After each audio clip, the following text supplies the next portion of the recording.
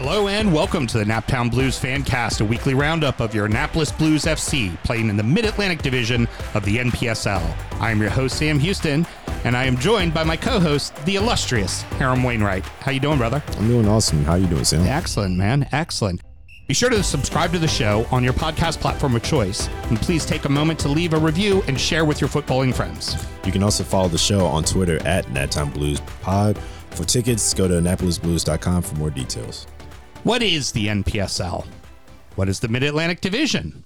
I mean, how the heck does this whole thing work anyways? Well, we're going to get an answer to many of those questions today with our guest, Mr. Fred Mathis, the general manager of your Annapolis Blues FC. How you doing today, Fred? Doing great. Thanks for having me, Sam. Excellent. So let's go ahead and jump right into it. Just from a 100-foot view, what in the heck is the NPLS? NPSL, I'm sorry. That's all right. The NPSL is a national league. It's been around for about 20 years or so. It's over 100 teams in the nation. That's broken up into conferences and regions, 4 regions around the country, the West, the Midwest, the South, and the East, differing numbers of teams within each of those areas, and then conferences within those regions, and they're all broken up too. Same thing, different numbers of teams in each region.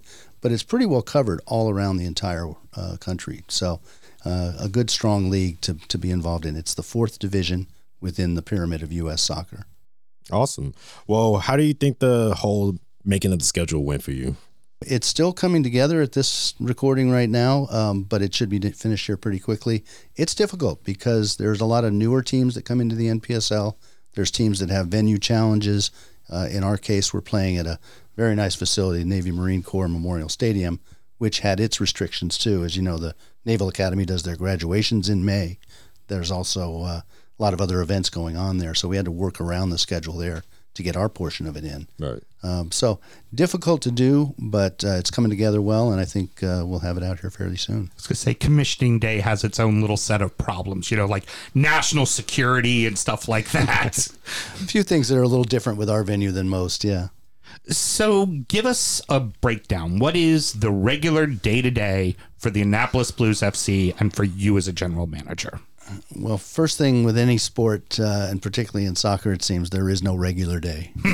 Every day is different. There's no 9 to 5. And anybody that's out there listening that is trying to get into the sports world and thinking, hey, this will be a great job, plan on long nights, long days, weekends filled up with working or appearances or games or watching and scouting and doing whatever else needs to be done. So there is no regular day. But typically what we're doing at this time of the year is a lot of the marketing, season ticket sales, sponsorship acquisition, things like that to get ready. Our players will be named pretty soon here too. The coach is in charge of all of that. He's recruiting players out there and getting them all signed in and registered with NPSL. So a lot of different things on different levels that we're doing stuff right now. So no real typical day, but every day is busy, that's for sure. Yeah, that sounds amazing. And then you kind of highlighted a bit about the players itself. Now, how did their contracts work within this league? This is an amateur league. That's what differentiates it from the other divisions, Division 3, 2, and 1. Obviously, those players in Major League Soccer, which is Division 1, or USL 1 and 2, or Championship and USL 1, those are Division 2 and 3 paid professional players. Mm-hmm. We're at the amateur level, so it means our players are not paid to play. That means that we're drawing most of our players out of the collegiate ranks. Also, some of our other amateur leagues in the area have players that have come out. We've had 2 tryouts now that have had over 160 players come out. Oh, wow. We found some great talent in that area too. But they'll all come in and they're unpaid. What they're really looking for is the opportunity to be seen, to have other coaches see them out on the field. And their hopes are that they will be playing up in those professional leagues in the years ahead in their careers. How much does that with the collegiate players then affect your scheduling? Because let's face it, they've got, at the end of the day, college is probably the primary importance to them, and getting back to those teams and things of that nature. Is there challenges within that, working with a collegiate player? Exactly. It's tough because their main job, if you will, is to be students right now if they're coming out of the collegiate ranks. So even though they've had a spring season playing with their collegiate teams, now they have to finish up their classes, their exams, finals, and that. We really can't talk with them or work with them till we're almost right on top of our season. So it makes it a little bit difficult. The other side of that is they're great players. they're in shape. True. Hopefully, they've been keeping themselves up to it's working on tactics and getting them under Coach Harriet's regime, his thought process. Continuing with that, with the college pool, where are you pulling from? I mean, I imagine we're not seeing, University of Maryland boys trying out for the club because they're a team that's vying for national titles. Is this more like UMBC, Towson, schools like that? Oh no, we will definitely talk with and potentially have some players from Maryland, from Georgetown. Very cool. Excellent. From all around the area, as well as outside of the area too, because even though there may be players that are playing down in North Carolina schools or South Carolina or Georgia or wherever else they're in school at, they're coming home to Annapolis during the summer months, which is mostly when we're playing, is in May, June, July. So they'll be home, so we can talk with them and bring them back into the fold here locally, so they have a place to play and play for their hometown team. Whenever they are home and they had to deal with the day-to-day operation as far as like practice or game days itself, what would you say would typically be the day-to-day operations for the coaches and the players itself? They'll be very involved. We've got training facility set up that's right here in the Crownsville area. Indian Creek School will be where the team trains each day. Their trainings may not be every single day, but they'll be at least 3 to 4 times a week. And then they'll be doing their fitness training as well, either on their own if we have an association with a local gym or that, or just there at the facility. Really nice facility. We're excited about it. The coaches themselves, they'll be overseeing what the players are doing. They're also scouting other players, other teams, I should say, other opponents as they come in, watching them on tape and that, possibly traveling. It's the other nice part. We were talking about how NPSL is regionalized. Most of the teams that are in our conference are very close. There's 3 teams in Northern Virginia. There's our team here. There's a team in Frederick, Maryland as well. So all really within a couple hours drive to go over and watch games there if they're playing on different dates. And then we have 3 teams that are out of our region down in Richmond, Virginia Beach, and North Carolina, Greenville, North Carolina. So they can scout these teams fairly easily. It's not like you're able to watch tape and that. You can actually physically go and watch with all of them. So coaches will be involved in that way. Players will be keeping themselves ready, keeping themselves fit, and hopefully we'll have a decent product on the field this year. So a couple of follow-up questions then in regards to that. So with, things like the games that are a little bit further away from the region, are you allowed to give them stipends for food and things like that? Or because, you've got to walk that line of a professional versus an amateur player. Yeah, exactly. All of the training expenses, all of the travel, anything like that, any accommodations we have to put up with, that's handled by the team and the league. That's understood. That's just the part of playing in that.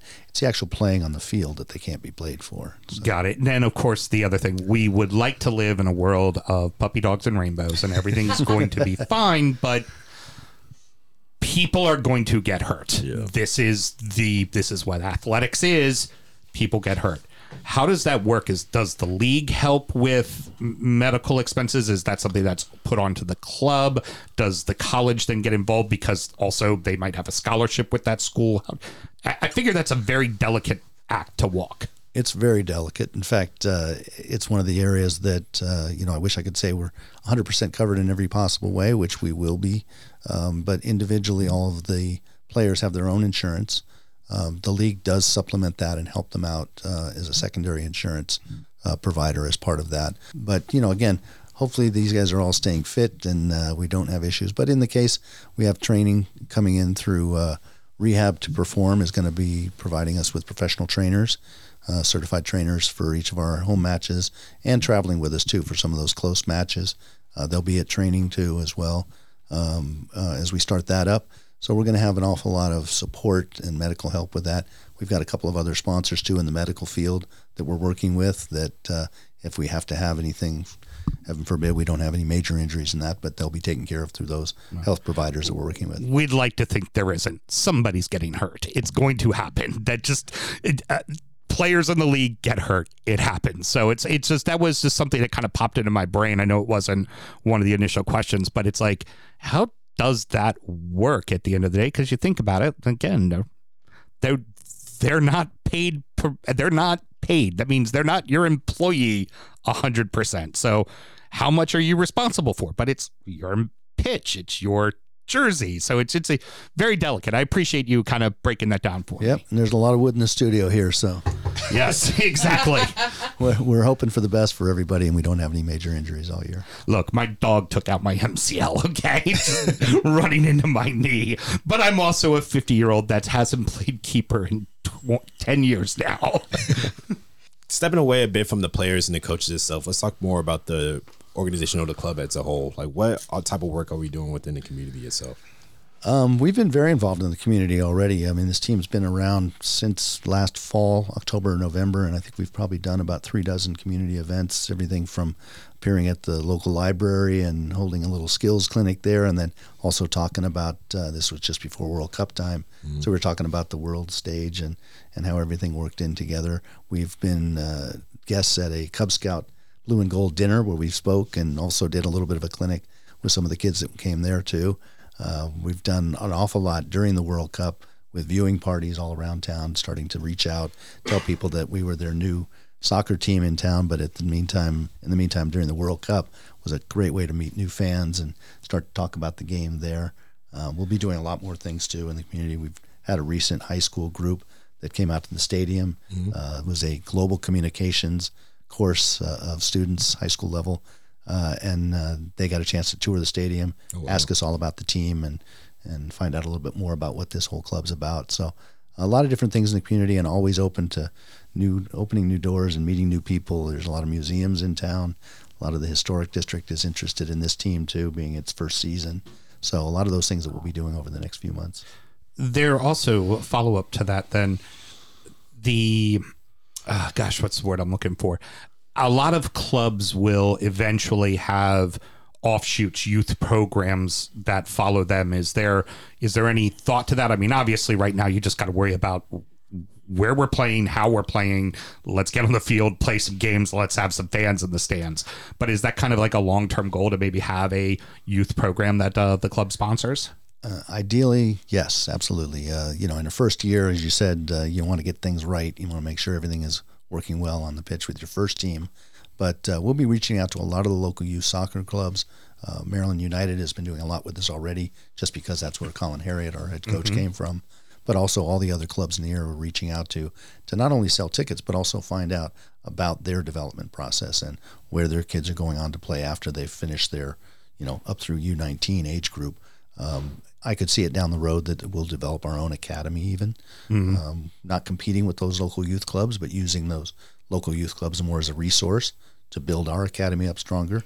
The women's side of the game, too, is obviously very prevalent in this area nationwide, too, so we'll be putting a women's team together somewhere down the road.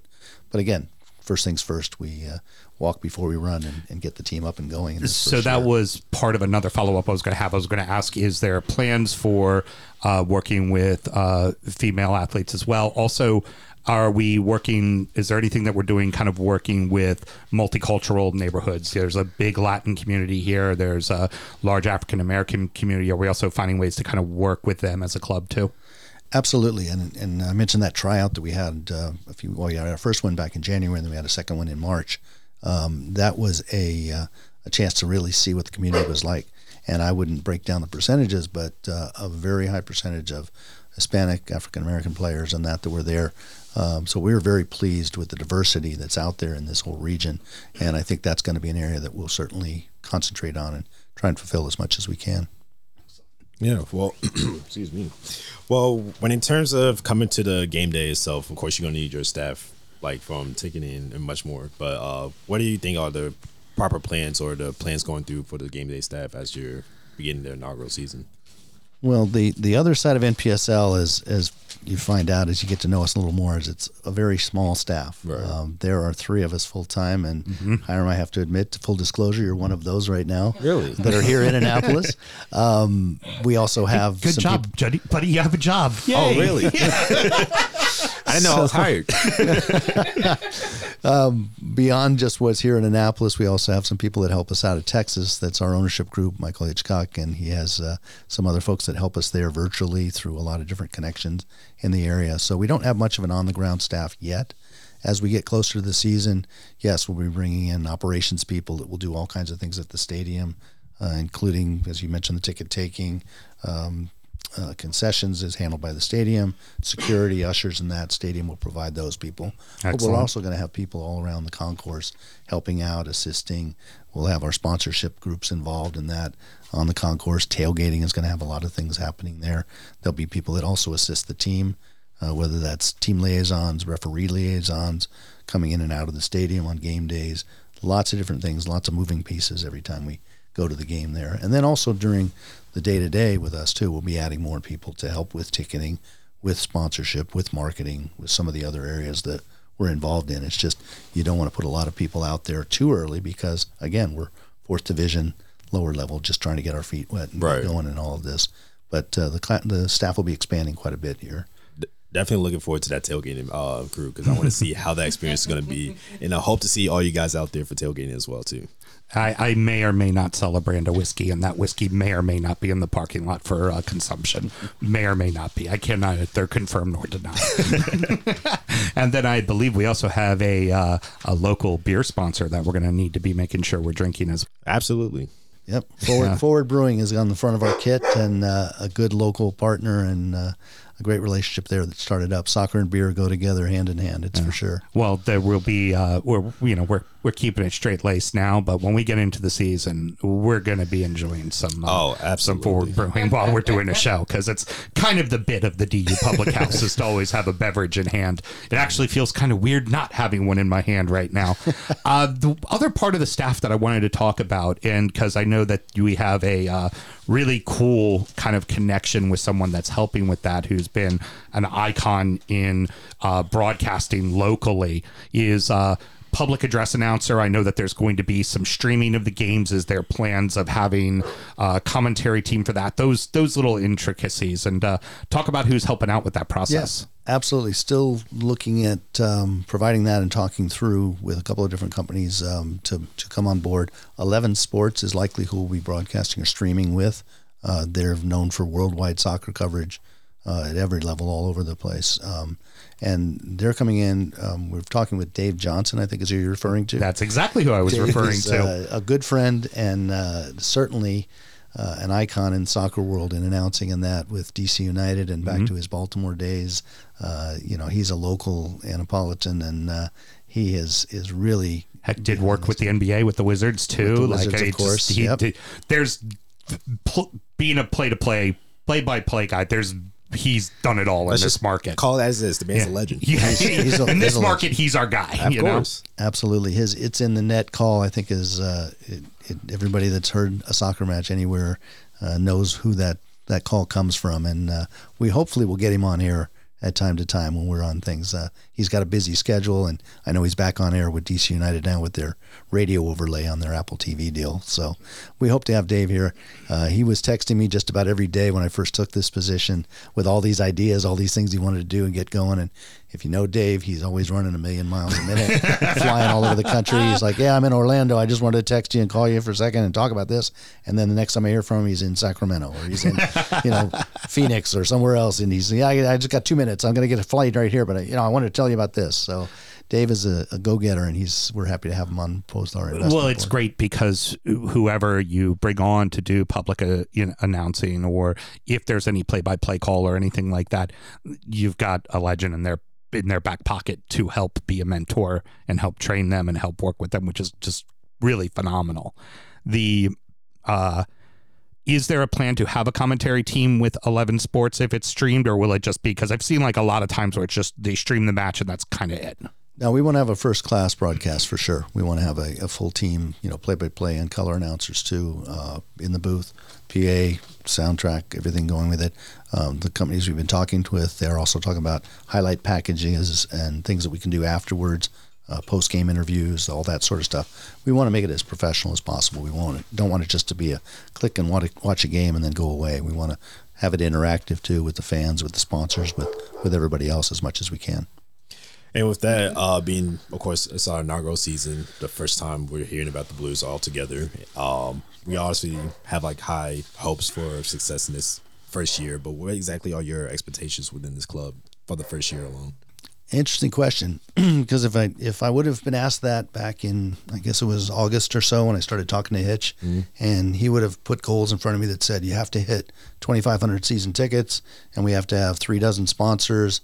Can you do that? I would have said that's pretty ambitious. Right. We've already done that. Check. We've already done that. We're over 2,500 season ticket holders. We're over almost 36 sponsors now. We're setting records at the NPSL level.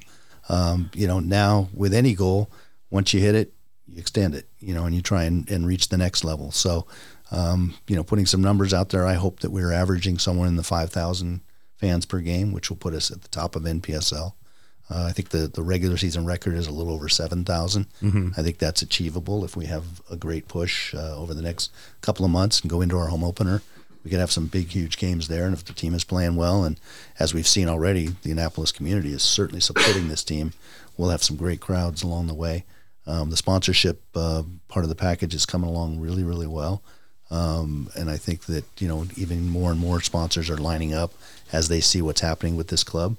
So we're going to have a lot more in that area, and then just overall, I think the full acceptance of this club is a goal that I couldn't have foreseen, not knowing as much about Annapolis as I did 6 months, 8 months ago when I started this. Now it's fun to come to this town and be part of it all.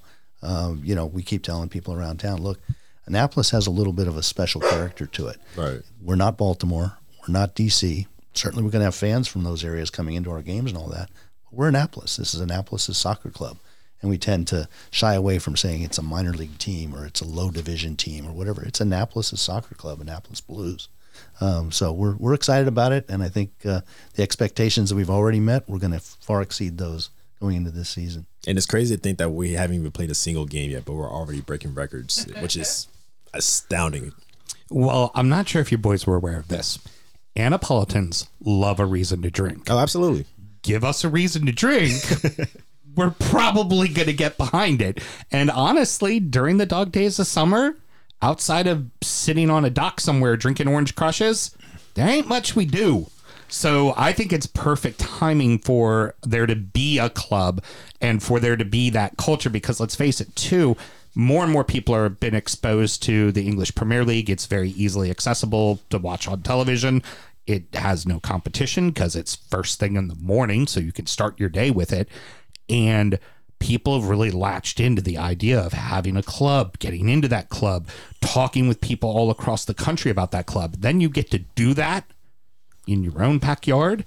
Sounds like a lot of fun. And especially great having that, like you mentioned, having that right in your backyard and expanding, not just only in the country, but also like having that expansion coming here in Annapolis where we didn't even have a soccer team at all. But it's just a true honor to have like that privilege to have the Blues be, like you said, Annapolis' soccer team, not Maryland or whatever, but like, or go to DC, go to Baltimore, just simply just Annapolis' team. Yeah, we're excited about it. And like I said, the support off the field has just been tremendous so far. And then I think on the field rather too, we're expecting big things. Colin Harriet's a fantastic coach. He's got a great staff put together. We mentioned the players and where they're coming from before, all the collegiate areas and that. I would expect that we'll hopefully make the playoffs. Who knows? We could win the whole thing. I'm not putting that out there just yet, but let's see how things go, and that would be awesome if we were part of the playoff system and getting a chance to show Annapolis beyond just this Mid-Atlantic region. There you go, boys and girls. You heard it here first. Fred's already said, winning the whole damn thing. It's over. I'm going to the ship. Sorry about that, Coach. All right, that's perfect. Fred, is there anything you have for us? Is there anything you want to kind of go over, or do you feel that we missed that you want to make sure that gets talked about?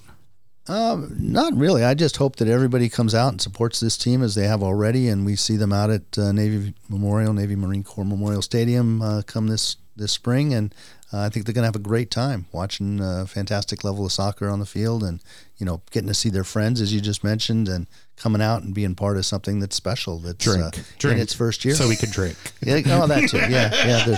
There's two words we've been using with this team all along as we've presented out there is opportunity and community. Mm-hmm. Sound very similar. Opportunity for everybody involved. the players having a chance to be seen, the coaching staff as well, our front office staff being able to work all these games and get out there and learn a little bit more about this professional sport of soccer. And then for the fans, an opportunity right in your backyard, affordable ticket pricing, not having to drive all the way to the big cities around the area and be able to enjoy themselves right here. And community, it's what it's all about. Local investors, local sponsors, fans from this area that are really behind something that is Annapolis, and that's what we're proud of. I love Audi Field. Audi Field is a gorgeous stadium. It is a pain in the butt to get to, especially from Annapolis, because then you got to deal with that whole 295 bit, and even back when they were at RFK, it's just not fun. It's like, why deal with that when you can literally just walk to the stadium at this point? Precisely. That's exactly it.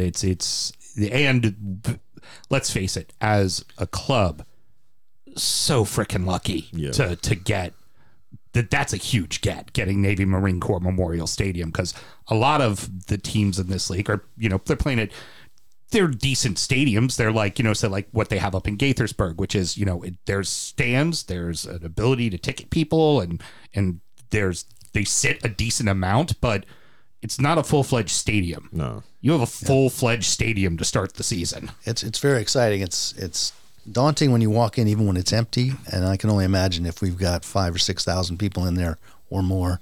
And as an opponent walking down that tunnel and coming in and hearing that and seeing that, they're going to be overwhelmed, and hopefully that'll be a huge home advantage for us. I just want to hear all the Bay Boys just literally hitting all the drums where we can hear from the city dog. Yep, exactly. Oh, there's definitely going to be Naptown Till I Die, Naptown Till I Die. I swear I am. Absolutely. I know I am them. Naptown Till I. That's definitely happening. What'll be great is some of the players, if once we start coming up with songs for them and things like that, imagine how juiced they're going to be having 5,000 screaming a song about them when they score a goal. That's going to be pretty great. Exactly. The atmosphere is going to be awesome. And as you mentioned, the Bay Boys, our supporters club, they're getting themselves up and ready and practicing the songs now. And that's going to be a fun sight to see too and hear. Love it. Love it. Well, thank you so much for joining us. Be sure to follow the show on Twitter at Naptown Blues Pod and at Annapolis Blues to follow the club. Till next week, everybody. Up the Blues!